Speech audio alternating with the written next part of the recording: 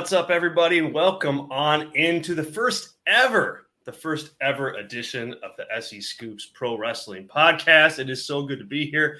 I am SEScoops Managing Editor Zack Heydorn. That is podcast and wrestling analyst extraordinaire Tyler Sage. Tyler, man, it's been a while. It is good to be back. That's for sure. It is. I'm pumped to do this show and hit a ton of topics, dude. Welcome. Yes. First of all, love the new imaging. It's the first time I saw it, along with everyone else here. So, that's how I roll. Zach knows that all too well, probably, that I'm all vibes all the time. Planning is secondary. Absolutely. So it's good to see Zach here in the chat. I did my hair just for him. So I got my Dom haircut going today. So hopefully he'll appreciate that. I see his on. So, it's good to be here. It's good to, see hopefully some old faces, but also some new faces and here on Scoops. I was going to have a couple scoops in my hands, like a oops, all raisins kind of raisin brain thing. So I'll left my gimmicks in the other room. So we'll go from there. But yeah, very excited. Well, we haven't talked any MJF really and Adam Cole stuff, a little bit, like very little Collision. It's like, like 3 weeks off and it's maybe a little longer than that. But it's a lot going on in wrestling and very excited to see you again via the internet and talk about wrestling. Me too. We got a ton to get to. And we're here. The SEScoops Pro Wrestling Podcast. We are up on YouTube live every Tuesday night, 9 Eastern. And you can catch us on the SEScoops podcast feed the next morning. If you miss us on YouTube or you're anti-YouTube and you're just like, hey, give me the podcast in the morning, it will be there for you. We will be posting everywhere with how you can subscribe and how you can like the channel and do all of those things. So please help us out and do that. Subscribe to the channel here. Subscribe to the podcast. It helps us out a great deal. Hello to everybody that's in our chat right now. Chris and Zach and Azan and Tracy, welcome. Our fearless leader, Mike, is in there as well. What's up, Mike? We've got a lot to get to, and the comment section is always open for us. You guys know that if you've been following our show for a while. We love your input. If you're willing and able, the super chat is activated, so you can help out the show and drop us some coin and get some extra important topics in. Or if you want to jump the line to the top, go ahead and do that. We certainly would appreciate it, and it would help. It would help the show go as we launch here every single Tuesday night. But man, look, enough of the pleasantries. People certainly aren't tuning in necessarily to hear that. Let's jump right into some AEW-centric topics. We'll start there. We got Dynamite tomorrow night, coming off the heels of a pretty big AEW Collision on Saturday. But to me, look, the number one story right now in AEW, well, two. One of them is kind of outside the ring with Collision, how that does on a weekly basis, the differences in the show. We'll get to that. But we have a world title program right now, man, that is buddy at best. We've got MJF, we've got Adam Cole, BFFs, and they're entertaining. I think it's impossible to argue against the fact that they are an entertaining duo together. My question for you, and where I want to start the show today are they entertaining in a way that they should be for this being kind of a major world title feud that presumably is going to come to a head in front of 70,000 people inside of Wembley Stadium, I would imagine. And here we are a few weeks out. These guys are buddy, and there's comedy all around, and you've got the audience kind of yucking it up, chuckling, and eye roll if when MJF turns, and I question whether or not that's the tone you want to have for the main event program going into, without question, the biggest show in the company's history. So I'm going to set the table with that, and I'm going to hand it over to you. Go ahead. Yeah, I mean, it's. If you look at like week one of the vignettes where that was that the gym workout? Was that the first vignette we saw of them? If I have my dates correct. Yes. And then it was like the MJF, having sex with 4 women in a bathroom, I think was the next one at the bar in the middle of the day. So that was quite something. So that's kind of those have been less successful. But in the ring, I mean, it's hard to deny that 3 or 4 weeks in a row, the live crowd has eaten up this group. and they are over, right? It's kind of like the anti-acclaimed. It's like good overness for baby faces. One of the chat had it here. But all this is, I'm tepid in saying this is good. This is good for AEW. This is good for MJF. This is good for the world title. This is good for Adam Cole.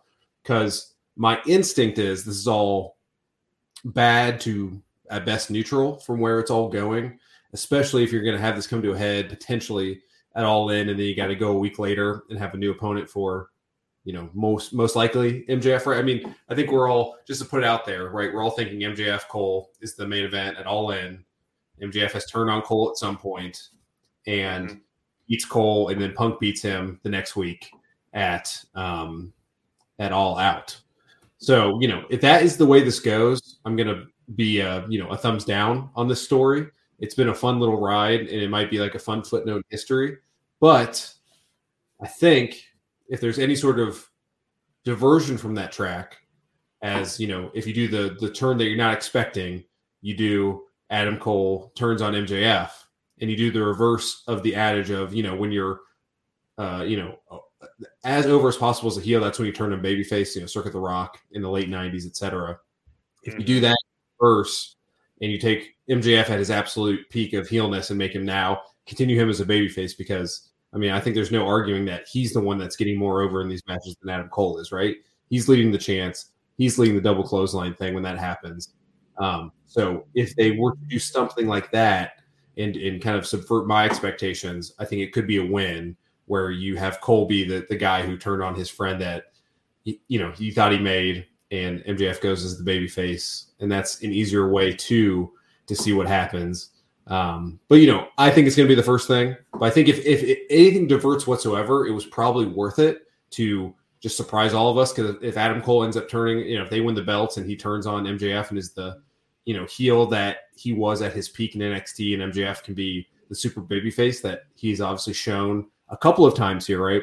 First in Long Island, then when he, first won the title, and there was that very strange period where me and you were very much complaining about him getting cheered as a face and leaning into it. So, yeah. But if you go back and forth where this is the third time now MJF's gotten cheered for absolutely no reason, and he goes back to being the ultimate heel, I just don't think it we're not on Big Show territory from the mid-teens, but it is certainly in a space where I don't think it is healthy for his character, especially if Cole is an idiot and gets duped by him and then gets beat by him too. I just don't think that helps MJF or Cole. So unless there is something that is not, subverting my expectations here, I think it's a disaster for both these characters and the belt. But if anything changes whatsoever, I think it could be a surprise, and we'll be, I think we'll be looking at this with positive views, 6 months from now. We've got a really interesting super chat that I'm going to get to in a second, but I want to comment on your on that point. And if AEW is going to do something creative here like that, or even something outside the box, like I'll get to in a minute, I'm in on this. I'm in on, kind of living it up right now. While it's fun to watch MJF and Adam Cole do this thing, they're undoubtedly getting strong reactions. So if they go down the creative path here and Cole turns, or, somehow you come out of this with something that I'm kind of sitting back going, I wasn't expecting that. I'm in. The problem is it's almost like it's frustrating to watch the tone of the audiences making this duo as over as they are. That's my kind of, I think, unpopular opinion, in that when I watch this, I'm not watching it and going, man, it is so cool to see MJF finally find a friend in Adam Cole, and man, he's finally turned this corner, and man, I'm so into him being this good guy with Adam Cole.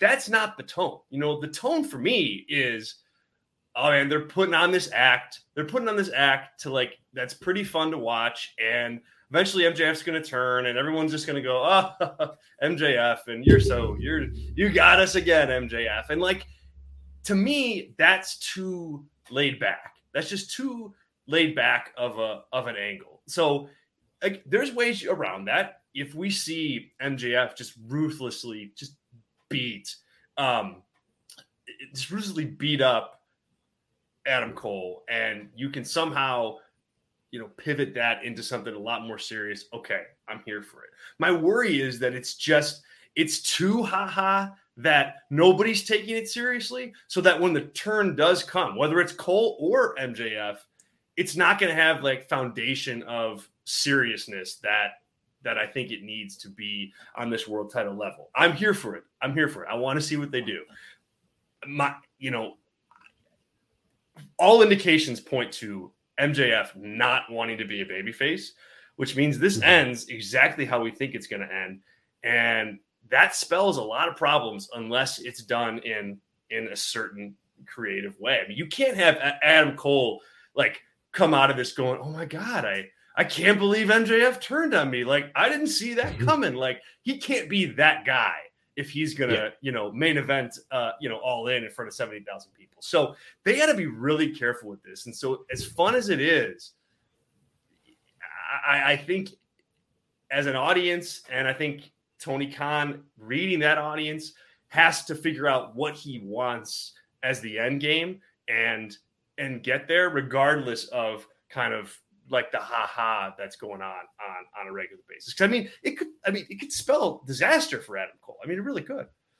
Mm-hmm. Yeah, I mean, I'm thinking, we're thinking along the same line of like, just one little change. And I think we're both willing to be like, okay, this is a good story in the end.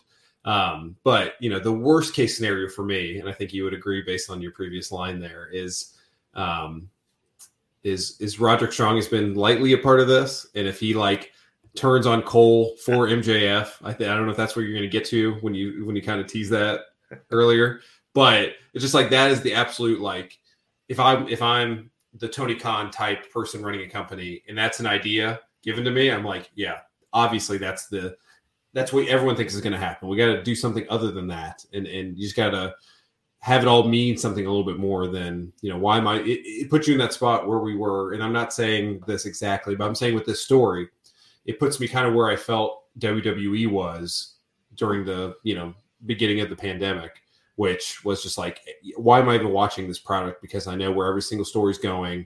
Nothing is, doing anything new and extraordinary. And if it's, not that you need to, like Raw on Monday, I know we're not talking about Raw, but that didn't do anything to rewrite how to book pro wrestling, but it was a solid show top to bottom, and it got you set up for a pay-per-view coming up. So there's ways to do it. It just, it's everything you're saying. It's a combination of, and this is kind of where I've been for a while now, if anyone's been watching you and I for a long time, is that it just feels like the lack of institutional control from Tony Khan and his top talent. This seems to be that rearing its ugly head again of MJF and Cole probably like each other. They like to have fun on TV, and this is like a fun interlude for them in the summer months where you're in between Forbidden Door. So there's not a major show every week like there's going to be in the fall with All In, All Out, and then the Arthur Ashe show, and then a pay-per-view in November. So that's kind of like time to go in AEW, and this feels like a kind of fun little off-season for everybody that isn't going to amount to much. And as someone who watches now, 4 hours of content a week, I would like my time respected a little bit more than that, if that is the case. Let's get to our super chat here from Michael. Yes. Michael, thank you very much. And he drops in with a very generous donation. We appreciate that, Michael. And the super chats are open for anybody who wants to help out the show. Jump the line here for comments. We certainly would appreciate it. And we thank you in advance. But jumps in and says, look, Darby Allin should be the next AEW champion. And he gives a reason. Even if he's a transitional champion, he'd be a made man, can plausibly beat MJF, and eventually somebody like Bryan Danielson can take the belt off of him. Darby Allin, I think, is a fascinating figure to talk about in relation to the world title concerning MJF. Why? Because of that darn headlock takeover. Like, they have a story there that is on a silver platter to just deliver to somebody at any given time of Darby Allin beating MJF. I mean, they've done the Pillars thing. They've had some really good matches with one another. I love how the gimmicks and the characters just clash, between those two. I mean, they're polar opposite in a way that, like, I hate to compare it to like Rock Austin, but like in that vein where it's just totally two different characters on the opposite ends of the spectrum. colliding head on. And so I think that's an interesting one-on-one feud to have at some point. I mean, could it happen? Yes. I don't think that they're on that path, but just with CM Punk kind of hovering around the title and Adam Cole hovering around the title, I don't know that MJF is going to last long enough to drop it to Darby Allin. And so interesting idea, Michael. I can't say that I see it happening, but there certainly is an avenue to tell that story if they want, based on, seeds that have been planted since AEW in AEW day one. Yeah, I mean, I think certainly, even if you look at this past Saturday, right, CM Punk is getting booed, to oblivion. Where were they at? Do you remember where they were off the top of your head? They were in Newark, I think. Newark, New Jersey. Oh, yeah, because he was talking about the Devils yes. at one point. So I think it was Newark, I want to say. So, I'm sure it was planned all along, but you obviously know that Tony Khan has faith in Darby Allin to be that babyface that's not going to get booed under any circumstance, because he went out there and was like, my best buddy CM Punk. Yes. Hear him along with God. me.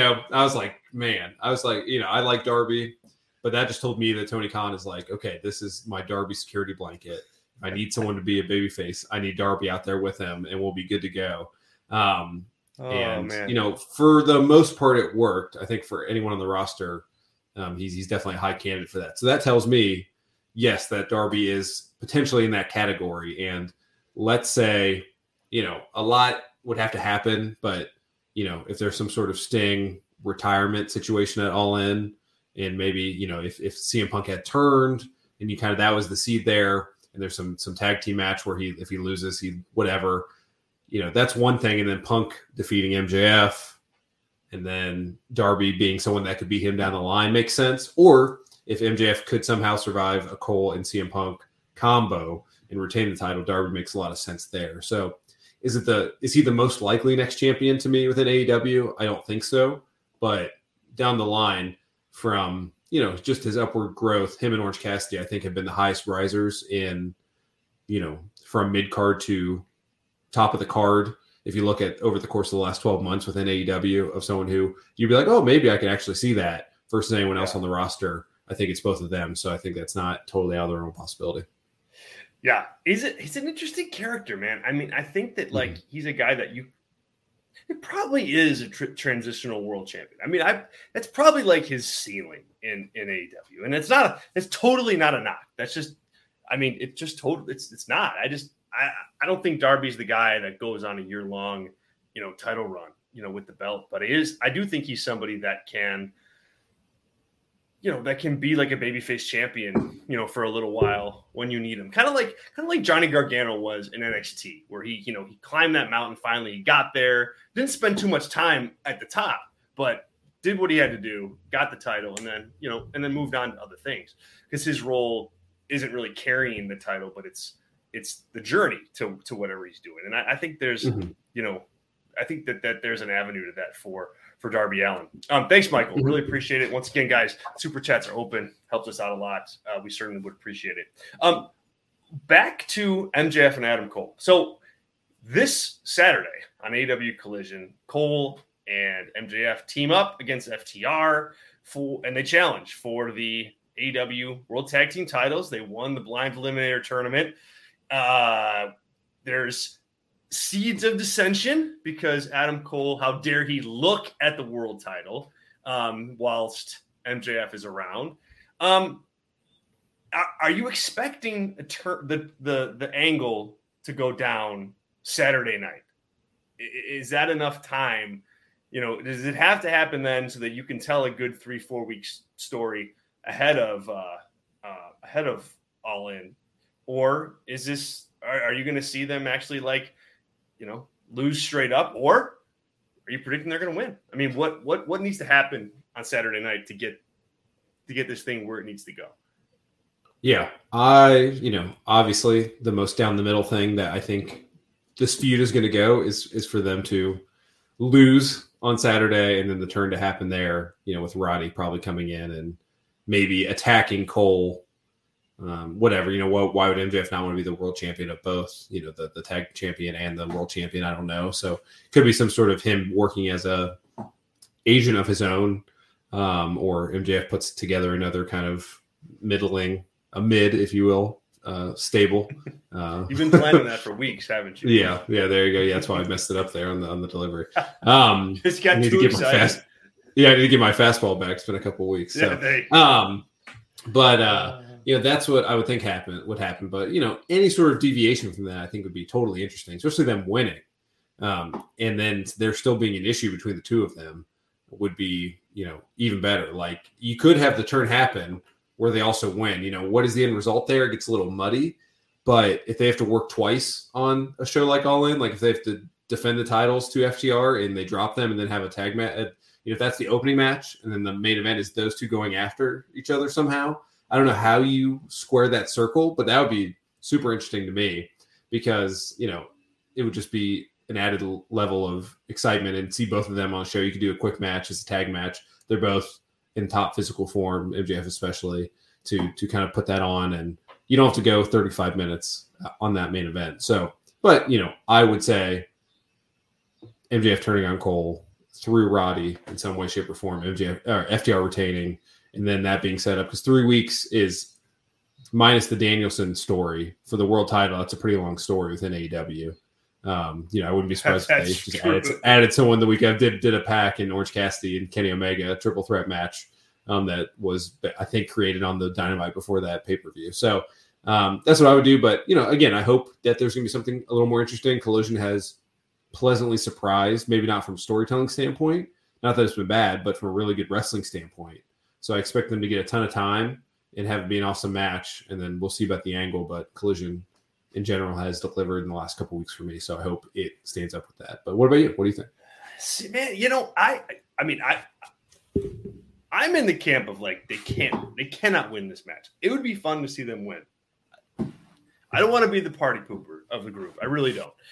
However, it's just the FTR factor is what it is for me. If this was like the Acclaim there, or if it was, I don't know, Swerve and Keith Lee that were the tag champions, like, okay, maybe not. But I mean, to put these guys over FTR just to then turn them down the road, a week or so later, or maybe even, as you're mentioning, like hours later, I don't think you do that with the top tag team, maybe in the whole world. Like I think you got to be more protective of your tag division than that. So I absolutely think that FTR is going to win this.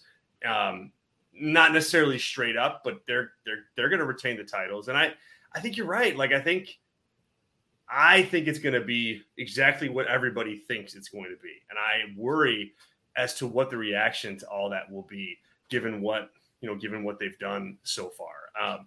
Again, I'm thinking too broadly here, but I can't picture a stadium full of people in London, like frothing at the mouth for MJF versus Adam Cole at this point in time. Like, and I don't know that a Roddy turn is going to do it either. I really need to see that play out in order to get there. But I think that's where we're going. So if I'm AEW and I'm Tony Khan and that's the plan, I'm going all in on that plan. I mean, and I'm talking like the vicious of all viciousness from MJF and Roderick Strong. Like you need to walk out of that angle where you're worried for the well-being of Adam Cole, because you gotta, like, that has to be the time where you inject the feud with seriousness again. It can't just be, oh man, they took away our comedy like that. It can't just be that. It has to be established on something more concrete and more serious than that. And so I think they can get there. I mean, MJF can play that part. He can be that guy when he needs to. And so they need the time to do it. They need the audience to play along with it. They need Adam Cole to sell it really, really well. And so the pieces, I think, are there. It's going to be how they put them together. I think that whether it's we saw it coming, or wow, this is really, really good stuff. I think that it's a fine line there, but if they play their cards right, they can walk it effectively. You mentioned Collision, and we haven't talked about Collision. We haven't been on the air for a while, so let's take a minute to talk about that now. I mean, how are you feeling about the 2 extra hours of the AEW product, and is Collision different enough from Dynamite where it's worth your while to spend time with Collision and you don't feel like you're just watching a 4-hour episode of Dynamite? Yeah, certainly different. I think the time away, I mean, it's similar. What's Thursday? It's 3 days apart. I'm not watching Rampage on a regular basis, just reading a report on it. I think that's clear. It has been clear. I like to always make sure people know, unless there's something, like that one episode before Forbidden Door, that was a loaded episode. So, if it intrigues me, that's there. But Collision has been, I mean, especially 2 weeks ago, the 58-minute tag match. Yeah, between the I mean, that's probably, one of the best matches you're going to see on TV, period. And AEW's had a lot of really good matches on TV. But, it wasn't a gimmick match. And not that I didn't like Blood and Guts, but to have like a long match on TV that's not a gimmick is pretty incredible. The protection of Jay White, I thought, was fantastic. I know we're kind of going back a couple weeks, but it's kind of what you and I called for from the beginning. It kind of was the welcome to AEW, and this guy's a big star. So it's interesting. Like, I'd love to know the inner workings of what's going on there. Is it just literally Tony Khan wanting to do kind of the Cody Rhodes style television show? Because it really feels like this is like what Cody Rhodes wanted out of AEW, and Dynamite is kind of the Dynamite that it's always been. So those feeling a lot different is good. It's, like Raw and SmackDown, but not the styles. You're going to see 2-minute matches, and you're not going to get a match until the 38-minute mark of an hour still in WWE, whether you're watching Raw or SmackDown. But that's got, you got Bloodline on Fridays, and you've got Seth and now Judgment Day on Mondays kind of leading the show, and they feel different from the different personalities there. But yeah, I mean, it just feels like a, old school 605 on TBS Superstation wrestling show that, I think most people watching it, if you're AEW, at least that you want to, didn't really watch it when wrestling was that. It's more the nostalgia, the fake nostalgia of the past, and things were always better. Like people in the night, your parents in the 90s saying the 50s were better, grandparents. And really, when you look back, it wasn't that great. So it's one of those things of like hitting the good parts of the nostalgia, and the show being definitely way more focused on matches, longer matches, 4 or 5 matches as opposed to 6, and squeezing them in there. I think it's been around Punk, but it's not been the Punk show, if that makes sense. Like you're going to see him every week, but with his kind of mixed results right now and being fine in the ring, it's been more the FTR show, the Ricky Stark show. And, it's kind of been lived up to that promise of extra time, getting more people involved. And, the only thing I would say right now that is disjointed, just because Kevin Kelly had to go do the G1. I'm curious what you think on this with the announcers, but I like Ian Riccaboni a lot. I was a big, you can see my handle below Ring of Tyler. I broke into the business covering Ring of Honor and, 2017, 2018, when the Elite were still there. And I've always appreciated Ian Riccaboni as an announcer, but I don't think he meshes well at all with Nigel. I think the past couple weeks on commentary, he's probably been at 11. He probably needs to be down to 9. So I'm curious your thoughts there. But I like the show overall, besides the announcing the last couple of weeks. I like the show. I mean, I like the show a lot. I mean, it's an easy watch. It's an easy watch. I think I like my pro wrestling to breathe a little bit, to have time to kind of marinate and just I like being able to sit back and go, okay, like that affected me X way, whatever. I don't want to be too over dramatic about it, but I like there would be time to react to things and have those reactions, stick around for a bit.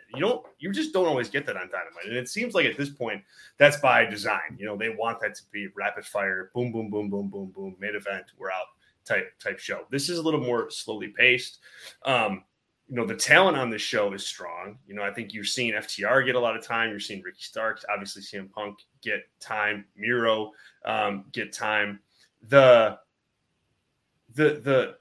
question that like I have while watching this show, from not from like am I enjoying this show point of view, but it's like you've got major, like big talent on this AEW Collision show that less than half of, or not less than half, but about half of your audience is seen on a regular basis, you know, like, and it just begs the question of like, you know, the AEW Dynamite audience, that million people are not seeing CM Punk on a regular basis. And, you know, the biggest feud that they have going on AEW Collision is CM Punk against Ricky Starks right now. And, you know, when you get to pay-per-view, like, what is that? Where is that on the card? You know what I'm saying? Like, it's your biggest star that you have in the company.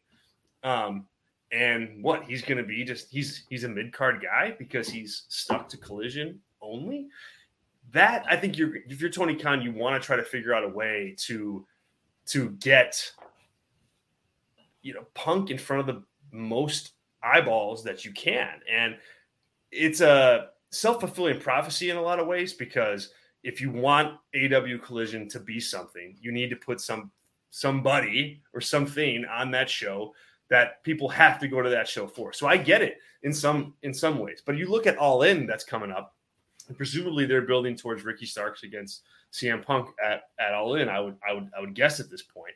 And it's like, when you put all the pieces of that show together, like, I don't know that program is going to be, you know, hot enough to be like a co-main event of that show. Maybe it will be. You know, there's still 3-4 weeks to go, but it'll be interesting to see how Tony Khan kind of navigates those waters, with All In and All Out being the first pay-per-views that are on the docket with this kind of Collision universe. So I think it's something to watch. As far as like the announced team, I completely agree. 100% agree. I like Ian Riccaboni a lot. I don't think he complements Nigel well. It's, you know, I think that Kevin Kelly brings like that kind of even keel, not boring, but just like, he is a foundation for the announced team to like build on, just a lot like Excalibur is on AEW Dynamite. Like the tone and the tenor and the pace goes as he goes. And I think Riccaboni, you know, he has a little bit more of an excitement to him. I think he wants to, God, this is going to sound bad, but he wants to like kind of play that Ian Riccaboni character, you know, while he's announcing, that I just don't think serves the show as a duo with Nigel McGuinness at this point. Like, I think if you had Kevin Kelly and Ian Riccaboni, okay, you might be able to kind of like, I don't know how that would work, but at least they're different personalities. And it seems like Riccaboni is just kind of in a spot that doesn't quite fit. For as much as I do like him as an announcer, I think you're right on point. But man, I mean, it's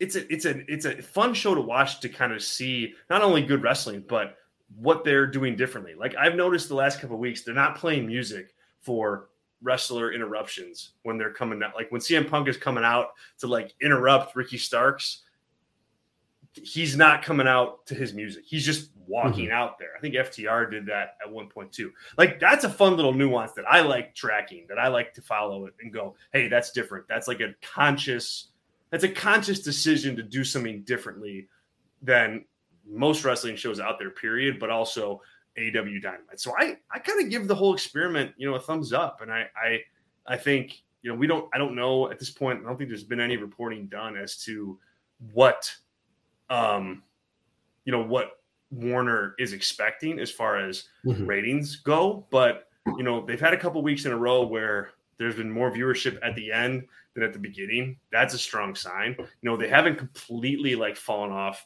a cliff, you know, a la Rampage. That's, I don't know. I mean, it's a low bar to clear, but I mean, it's not bad. So, I mean, I think, you know, so far so good on that front. And, you know, the talent mix, I think, is working too. So I rambled on, and you take it away. I'm going to. Well, yeah, it was number one this past week, right? It was number one on cable. So yeah, I mean, who's gonna say no to that? Like, yeah, so I'm sure Warner's loving that. You know, if it's even 500,000 people more watching, or 100,000, 200,000 more than we're watching, you know, a rerun of a movie that they own, that they show for free, is fine. But they weren't even rating in the key demo whatsoever. So, you know, if they can sell more ads, that's all they care about, and gives them leverage against the NBA and NHL. If they rip those deals that they have, we have this thing that does well, and especially with the NHL if that ever comes up, or when that comes up, be like, hey, this wrestling thing outrates you on simulcast on a sister station. So, here we go. So, but then one more thing on Ian, because, again, as we've said many times, we both like him, but for a long time, he was announcing arenas with, I don't know if anyone's been to an ROH show, pre-2020 and after 2020, if you had 1,000 people in there, it was a hell of a night. So, when you're watching and you want to really pump up that crowd of 300 people watching a show, you kind of need the announcer to really give it his all. And I think just throttling down a little bit when you have, I guess some of these collisions in Canada, you could say are on par with Ring of Honor shows, but from attendance standpoints. But, when you're in a big state, NBA, NHL stadium, you can kind of tone it down. I think would be a good call there. But yeah, I've liked it a lot as well, to put a bow on it. And it's felt not as, not that I was apocalyptic about it, but just from, was it really needed to have the 4 hours of content? I would say as of right now, it has been a positive for the company for me as a viewer, and obviously from a financial standpoint too, and more time for wrestlers, all that good stuff. So the pros really outweigh the cons at this point for me. Yeah. This week on Dynamite, it could be a bloodbath from a ratings perspective. They've got, we're going to hear from MJF and Adam Cole, Jon Moxley and Claudio Castagnoli against the Lucha Bros and Best Friends, Darby Allin against Swerve Strickland, Dr. Britt Baker against Taya Valkyrie, Orange Cassidy in a title defense against AR Fox. That guy just keeps getting title opportunities. Mm-hmm. And then Pac against Gravity.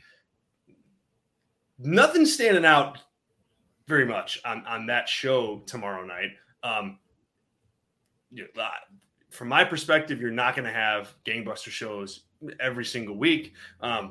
This seems to me like it's going to be one of those quieter weeks when they have one of the biggest matches of the week, obviously taking place on AEW Collision. This is where having the two shows causes some potential, feedback from a ratings perspective, because normally you'd load up that, you take the big matches that are going to happen on Collision, put them on Dynamite, and now you have, instantly, a strong show there. They're diversifying a bit here. They're waiting a show before they do FTR against Cole and MJF, and you get a card like that when something like that happens. So I don't think it's a bad thing, but I think, this show's not going to pull in, 900,000 viewers. I would take the under on that. I would as well, and again, on the, Tony Khan-onomics or Tony Khan philosophy studies, whatever you want to do there, which, I love to do, is the security blanket of Orange Cassidy and Darby Allin on the same show kind of tells you that the card is a little lacking as well, where, you can, the main event might be Claudio and Moxley. It's a triple threat. It's a triple threat tag match. Triple threat. Said, best friends. Yeah. It's triple threat tag match. Should probably never close any show ever. But you could open with Orange Cassidy and close with Swerve and Darby, and I think that is a perfectly good wrestling show that if you're the core 700,000 people watching Dynamite week in, week out, you're perfectly okay with that, but you're not growing it.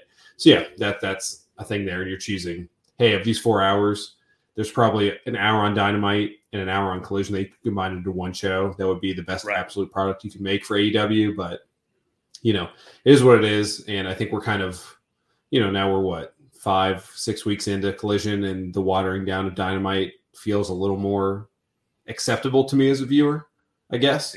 Yeah. But it is that. So yeah. Well said. All right. Thank you for everybody who's participating in the chat. Hello once again to Zack and Azan and everybody else who's joining us live. Hello to our podcast listeners. Thank you very much for hitting download and subscribing to the podcast. We very much appreciate it.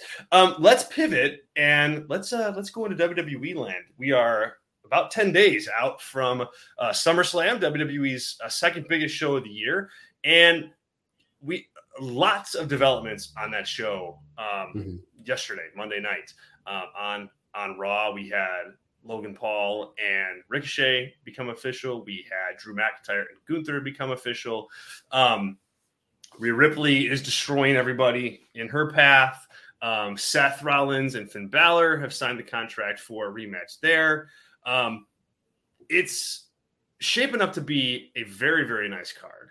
And I want to, and Cody and Brock Lesnar too. But so we're going to leave the bloodline for a minute. We're going to leave Cody and Brock for a minute. And I want to go to Judgment Day because Judgment Day was a faction that I was all over in analysis and writing and podcasting when they first kind of debuted. It was a mess. And now you have those guys all over Monday Night Raw. And not only that, they're also on NXT. And they're going to be in 3, major, they all have a significant presence on the second biggest show of the year. WWE's using that group and that faction to kind of, push content along on Monday nights. What have you thought of them? And what are your expectations for either how it ends or how they should keep going to kind of keep that act hot for that show on Monday nights? Yeah. I mean, first could not agree more at the disaster at the beginning, especially when Edge was running it. Oh man, what brutal. Just brutal. Yeah, it was not good. So it definitely would have been a heavy underdog to be a group that you care about in July of 2023 when they debuted as a group. And I think of them as 4 parts equals the unit, right? And when they all started, I mean, let's say, once they turn and Finn Balor takes over the group. So you got him and Priest and Dom and Rhea. Man, which one of them was the most over when that point happened? Was it Rhea? As she was still kind of coming off that not bad. I mean, it was, her and Drew, I think, suffered the most from the Thunderdome era of WWE of kind of just faltering there. And I mean, I guess Dom was the most over because he had just turned. If you really look at it from getting the most reactions, and to now see all of them in their own way and using each other as well to kind of climb up that ladder, and they're all on an upward trajectory. I'd say Finn kind of plateauing the most out of the group because it feels like Dom and Rhea and Priest, I'd say Dom and Rhea have the most upside, but Priest is going to have a big moment here, and Balor being kind of the peak of what he could be potentially in WWE. Obviously, he was a champion for one day because he got injured. But this is the peak of what a guy of his age and size, kind of the AJ Styles type run where you're being utilized a lot and being a multiple time challenger and could win a little bit. So yeah, it's just all of them peaking there, minus the booking of all of them beating up Seth Rollins at the end of Monday and Priest not cashing in, kind of doing dumb heel logic. I would cash in right there if I were him. But, it's an interesting story of the potential of, and we were talking about Darby being transitional champion. I'm not saying Seth Rollins is a transitional champion, but of all the big guys in WWE history, he feels the most kind of like a transitional champion with every run minus the Architect run. But the juicy tidbit here, I know I didn't really even answer your question, but if Balor wins, beats Seth, and then Priest immediately turns on him and pins him, that is some juicy stuff to happen. And the implosion of Judgment Day feels like it's coming up, and then Dom and Rhea can do their own thing, and they can have a feud in some way, shape, or form. Does that make Finn a babyface? I don't know, but there's a lot of options here, just like the Bloodline, where I don't know exactly where it's going. It's the opposite I'm feeling when I'm watching it, as we talk about with MJF and Cole. And I think that's just good storytelling when there's a couple of options and they all feel valid for the characters that are presented in front of me. And, with Cole and MJF, there feels like one path here that makes sense, or else one of their characters has not been true to their character. And there's not been really any reason for why it happened any other way than what we think is going to happen. So yeah, I've liked it. And it's pretty crazy that group of 4 people is holding down Raw on a regular basis. It is crazy. I mean, and I think you're the fact that they play off each other the way they do, I think is kind of my favorite part of the whole thing, because you've got Rhea Ripley and Dom doing their thing, but Ripley also has, a dynamic with Finn and a dynamic with Priest, and Priest and Finn have their thing going on, and like Finn and Priest are like big brother to Dom, and so it all just kind of clicks, and it all just works. It's not something that I think is going to last for 5 years, in WWE, but for right now, I mean, I think that they're treating the faction the way it should be treated, given the reactions that they get, which is, hey, hold down the fort until you can't anymore. And I think that's the right call. We've got a super chat on this topic from Zack. Zack, thank you so much. We do appreciate it, sir. I appreciate it very much. So he says, I've been trying to come up with a parallel for Dom, a heel, with such limited in-ring skill that actually has a title. Most joke champions are baby faces, i.e. Santino. Yeah.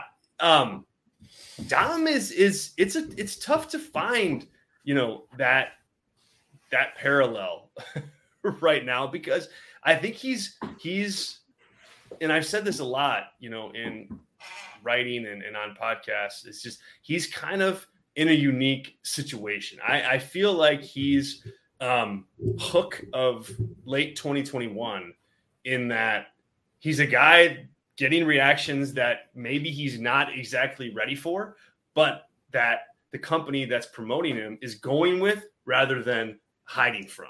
And, there's pluses and minuses to both, and WWE has decided, hey, we're going with Dom. We're leaning into these reactions. And AEW with Hook, we're like, okay, he's not ready for this. We're not putting him in a match against Cody Rhodes yet. It's not time for that. So as far as a parallel for a heel act, man, Tyler, I'm having trouble thinking of a good one, like where there's like this heel joke champion. And I think, and Zack, you're not going to like this. You are not going to like this comment, but I don't think that he is a joke champion. I think he's a heel. He's a WWE heel champion right now, North American champion, which is like, I mean, let's be real with this. This is not like the Intercontinental title. This is not the United States title. This is the NXT North American title. So this is not anything, significant. But I think that they see this as, okay, something just came to me. Do you remember back in like 2000, I think it was 2000, when Stephanie McMahon won the women's championship? Like, she won the women's championship right before like WrestleMania that year. I forget. I think it was 2001, 99 into 2000. And this to me is like that, where like, she's not like championship material per se, but she just gets so much damn heat that putting a championship on her, like, doesn't hurt anything, because you're going to, like, somebody's going to beat her at some point. And when that person beats her, in this case, the Stephanie case, it was Lita. That is a memorable moment that made Lita for the rest of her entire career. Now, Dominic and Stephanie McMahon are not the same. I understand that. But to me, that's what WWE is going for here. I don't think this is not like R-Truth running around with the 24/7 title. Like, this is, hey, we want there to be some equity in this guy, and he gets a big heel reaction. People are coming out to the arenas to see him for whatever reason. And so let's get something out of this. Let's have Wesley beat him later on or what have you. So that's my take. I think it's hard to come up with an example because I don't think it's apples to oranges. I'm going to throw out another super chat comment from Zack here, pushing back on mine. Zack, I do appreciate it. Disrespect to Hook. The disrespect to Hook. Hook would eat Dom for breakfast. He might, but Tony Khan didn't go with Hook when he had the chance. Tyler, what do you make? Yeah. What do you make of this one? Yeah, I mean, so reading Zack's, what you popped up here on the screen again for the podcast, I'll read it again. Talking about Dom, a heel with limited in-ring skill that actually has a title. The first name that came up to me, because he then said joke champions, that's Zack. I was thinking limited in-ring skill that actually had a title, and I could not think of anyone but Hollywood Hulk Hogan. Was someone that could not wrestle and got a lot of heat and was a champion multiple times over. So I'm not saying that Dom is Hollywood Hogan, but they both got hold on. Are we comparing Dom to Hollywood Hulk Hogan here? I just want to make sure that we know what we're doing. In ring, Dom would run circles around Hollywood Hulk Hogan. I think we can all agree with that. So I might run circles around Hollywood. Yeah, I'd love to see Hogan in the 90s try and do a 619. He would probably tear something. So, yeah, I mean, the other name that came to me in WWE way is, Miz, right? They kind of, especially when WrestleMania 27, when he's champion and he's really just a vessel to set up Rock and John Cena for the next 2 years. It was someone who was a joke, won in jokey ways. I mean, he beat Orton. I can't remember how he did it, but I know he didn't win straight up. Was it with Alex Riley helping him? It was a cash-in. He cashed in Money in the Bank. A cash-in, okay. So, a little different, but Dom and The Miz, I think Dom gets more heat than The Miz ever did. And Miz was, always had some star potential and sold merch and whatnot. But I think that would be a good comparison for the upside of Dom is hey, if you can use him as much as WWE has used Miz for good or for bad, I think it's there. And, just the fact that, I hate to, Zack has been in the super chat, but, Dom got you so, you're so against him that, you're exactly what WWE, if someone from WWE's on this live cast or watching it, afterwards on YouTube, that's exactly what they want to see is someone so upset that Dom is being talked about this way that they're commenting. So, I think that's what they're looking for. And he just draws so much emotion out of all of us in all of our own way. So I think he's better than Miz, better than Stephanie, your example. So I think he's doing it way better. Sorry, go ahead. Okay. No, I was just going to say when WWE watches the stream, tomorrow. For sure.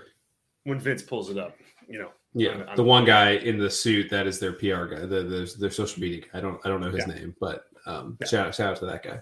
Shout out to that dude who watches our show. We appreciate you.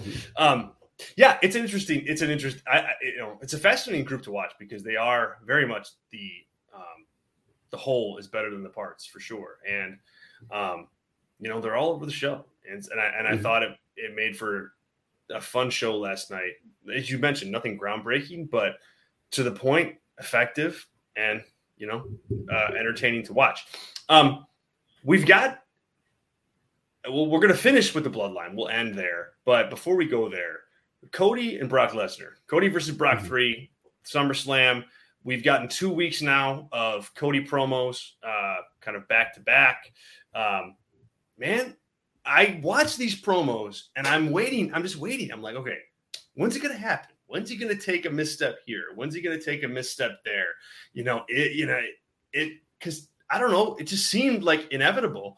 But dude, he is cutting babyface promos that I like as a wrestling fan, as a wrestling analyst. I mean, last night, he, as you mentioned, did not reinvent the wheel. He did not create a new way to present, a babyface promo.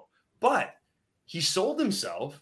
He put over Brock Lesnar. He sold what it meant to what it's going to mean to him to beat Brock Lesnar. He had paid, an homage to his family and his father, and he talked about his history in wrestling. And he sold the match at SummerSlam and told the world what he's going to do. I mean, that's a pro wrestling promo, I mean, it's not meta. It's not some kind of deep rooted thing that's going to make you go, oh, or anything like that. But man, I mean, it hyped up, a match. And I think it's important to see Cody do these things. If he's got a match with Roman Reigns down the road, WrestleMania, we'll talk about the bloodline in a minute here, but if that's coming, he's got to be able to deliver, in this role. And I think the last 2 weeks, the content of the promo stood out as effective, but the crowd was there with it too. And I think that's telling. I'm high on what he's doing right now. What say you? Yeah. I mean, first of all, he's over as a babyface, has been ever since, coming to WWE, but especially coming back from injury. So that helps to do a vanilla, but I don't say that in a negative context promo, right? It's a down the middle, wins and losses matter. And to me, within WWE is kind of the way I interpret the promo from last night. It's and that's not really been the MO of WWE wrestlers ever, is that wins and losses matter unless it's for a title. I mean, it is, but they never say it explicitly, and that's as explicit as you're going to get within the context of WWE, of why it's important to him, why this is it, and he's moving on after this. That's, I think, meta in the wrestling way, but it makes sense for the viewers that so it's like him working within that system, and just him working within the WWE writing system, keeping him on rails.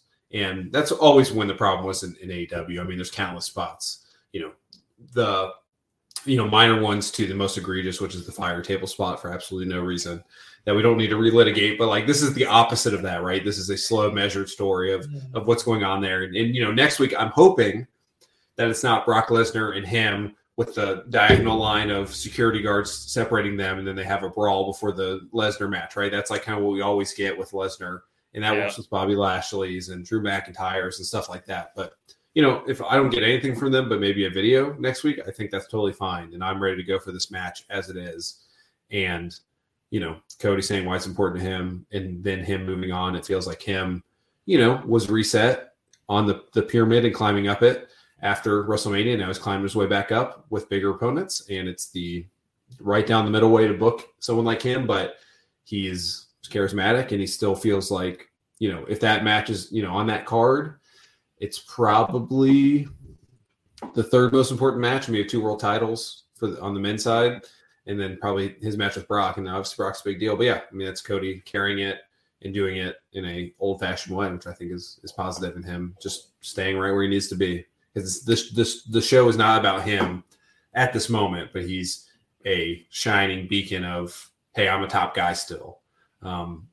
Kind of not what CM Punk is doing on Collision, if I had to compare that. I think what CM Punk, that would be ideal for what Punk is doing right now with Ricky Starks, is what Cody's doing. So not, it's apples and tire irons, I guess. It's not even really close to what they're trying to do.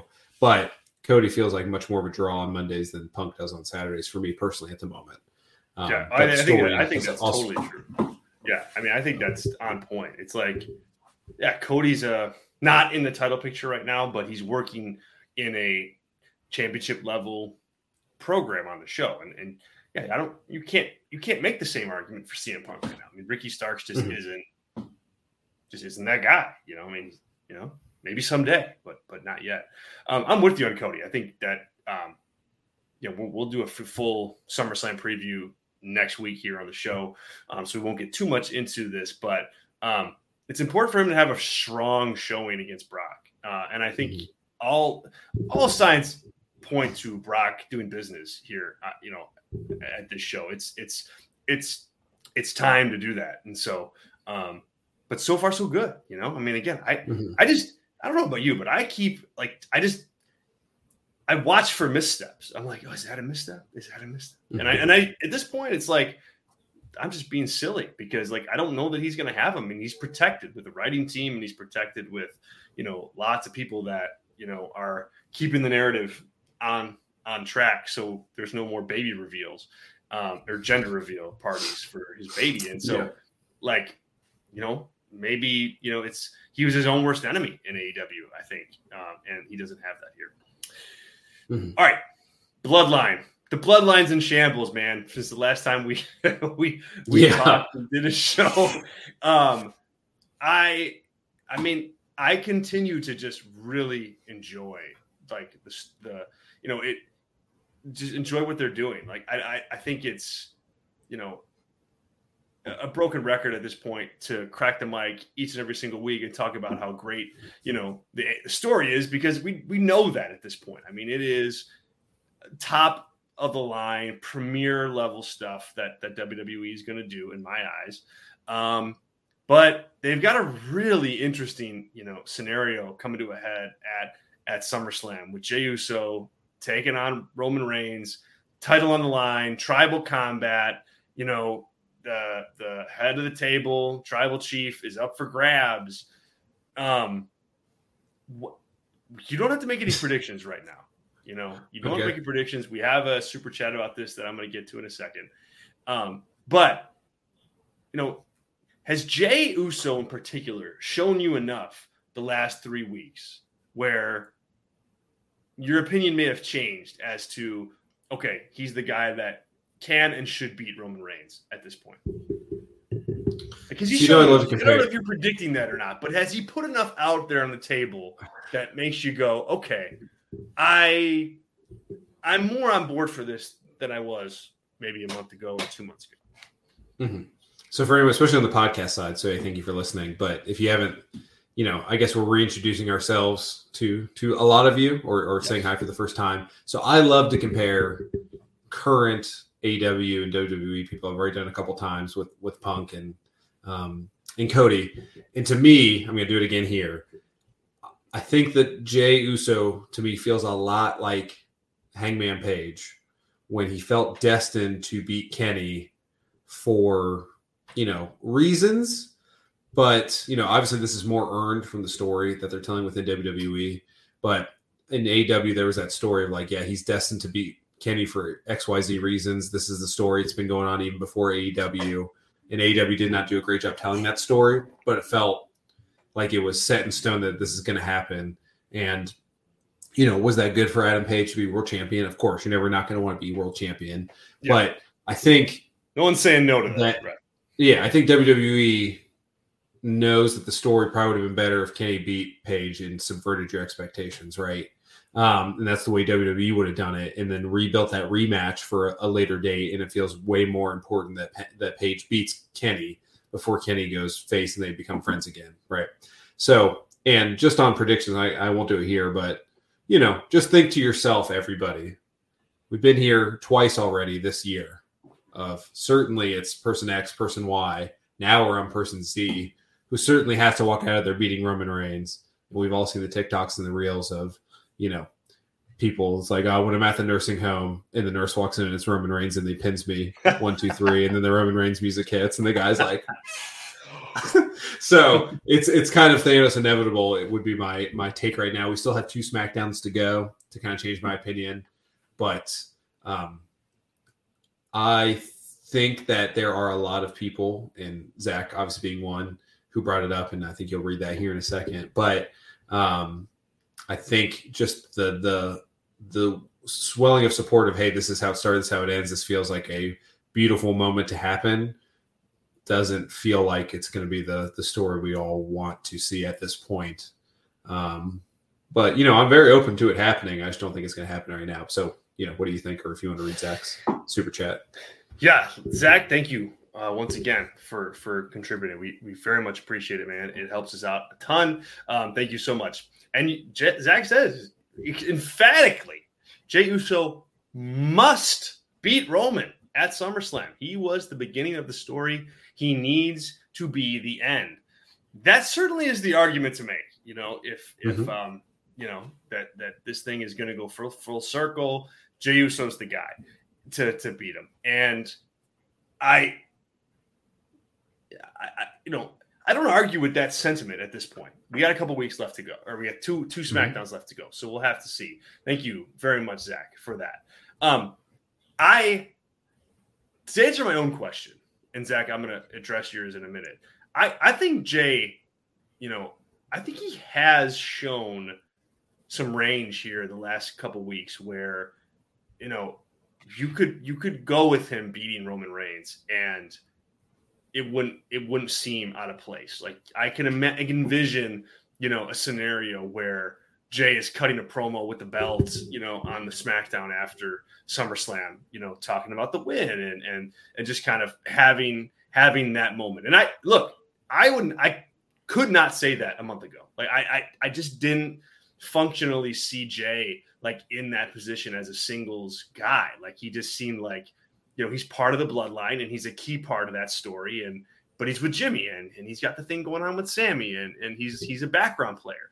And I think now that he's been on the forefront of this again, I think he has popped, off the screen, and I think he has delivered. I think his promos have been good. But so to answer my question, yes, I think he's done enough to like consider, okay, maybe this can happen.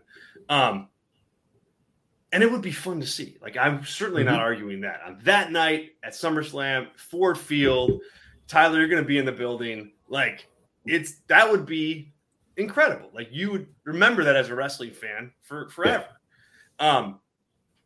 But I just, you put the background pieces together and the business together.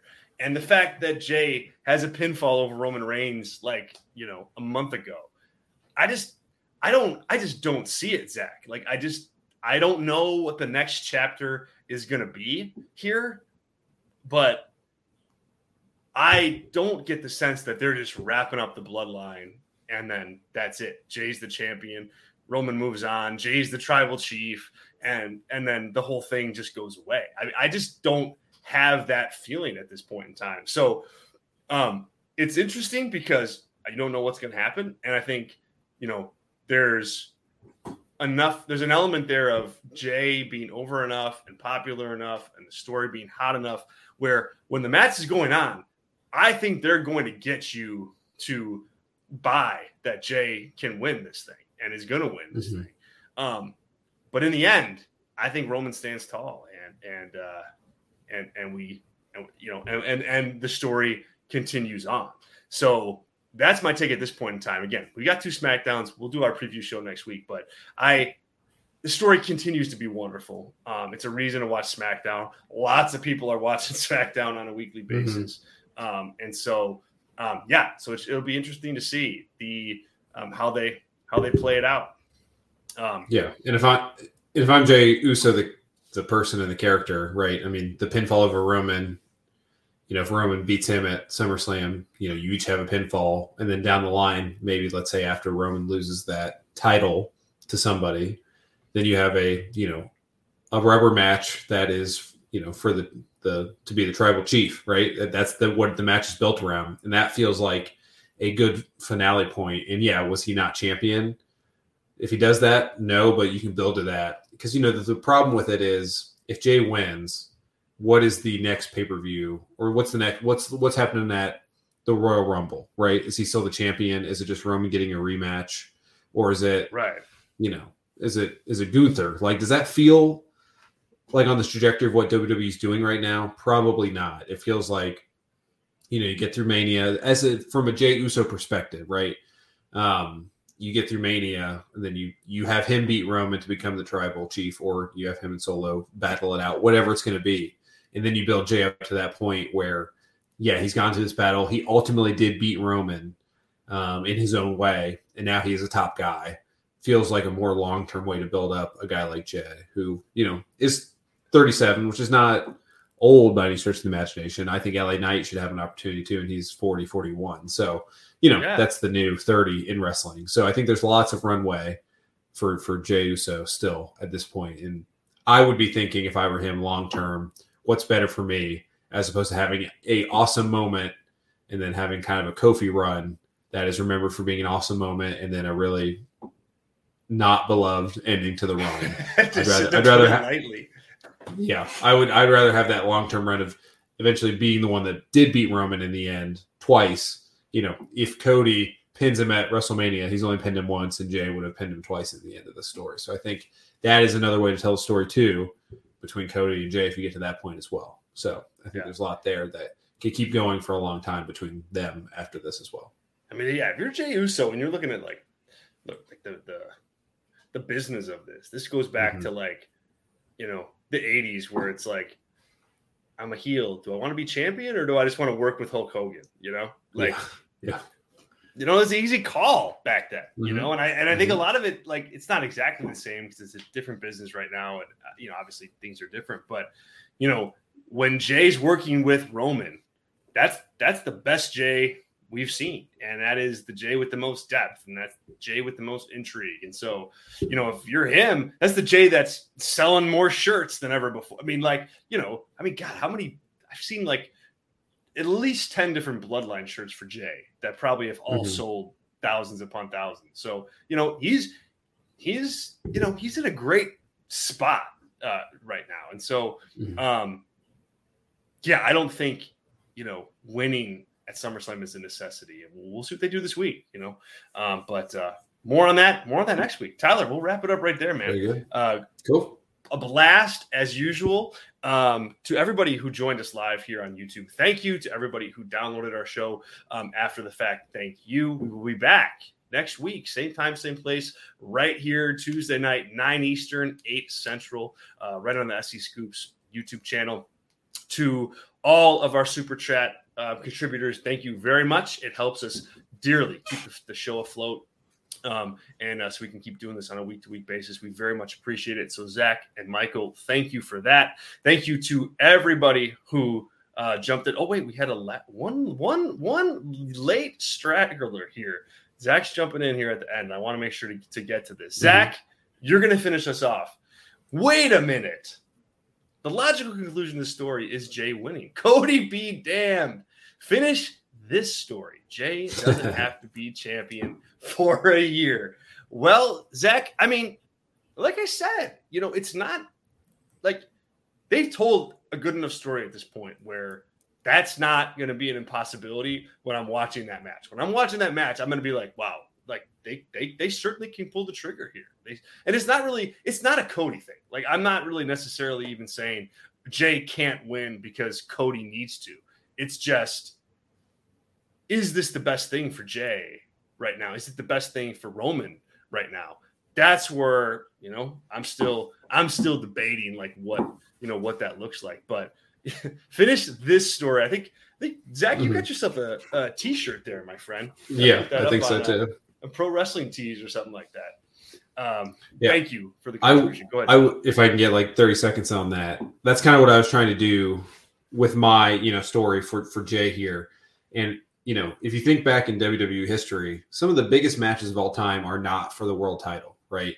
Just think of, a couple off the top. You got like, Undertaker and Shawn Michaels at 26. You've got, Lesnar beating the Undertaker. I know there's just 2 Undertaker ones off the top of the head, but you could make a list of, I don't know if it's correct or not, but the Hell in the Cell match. I guess I'm only on an Undertaker thing right here because he was watching Undertaker matches. No, I don't know. I was just thinking because he was so infrequently champion that it's easy to go with him because he has so many iconic matches not being champion. But like if you look and did like a list of top 10 world title matches and top 10 non-world title matches, I think the non-world title matches would be more iconic of that list. Off the top, maybe that's a fun article to do at some point. But I think for Jay, like he could have more iconic wins by defeating Roman, finishing his story. And then, Cody would have won, but when in 10 years, when people are doing retrospective, like, hey, let's watch all the Bloodline segments put together, that's going to be way more iconic and memorable than Cody maybe winning at WrestleMania, what have you. So I think in the long run, Jay could, if he wins, cool. Like, I think you and I are both very down for that. And that'd be an awesome moment. And it feels like that is a really good way to tell the story. But I think long term, the bigger story is Jay getting it in his own way, and maybe then defeating Cody after the fact and being the ultimate champion in the end of this whole story. If you look at it that way, so yeah, I agree. All right, now we'll wrap up. Zach, thank you very much for the contribution. We appreciate it. Thanks to our super chatters. Thanks to everybody who tuned in live on YouTube and who has downloaded the show later. If you haven't subscribed to the SEScoops YouTube channel, please do. Hit subscribe. Hit the notification button. We've got really great stuff on the channel right now. We've got an awesome interview with Samoa Joe that went up last week. That's a must-see for sure. Countless other different interviews by a really talented team. So check that stuff out. Subscribe. We'll be back here Tuesday night next week live. Until then, we'll catch you guys all next time. Tyler, thank you. Thank you.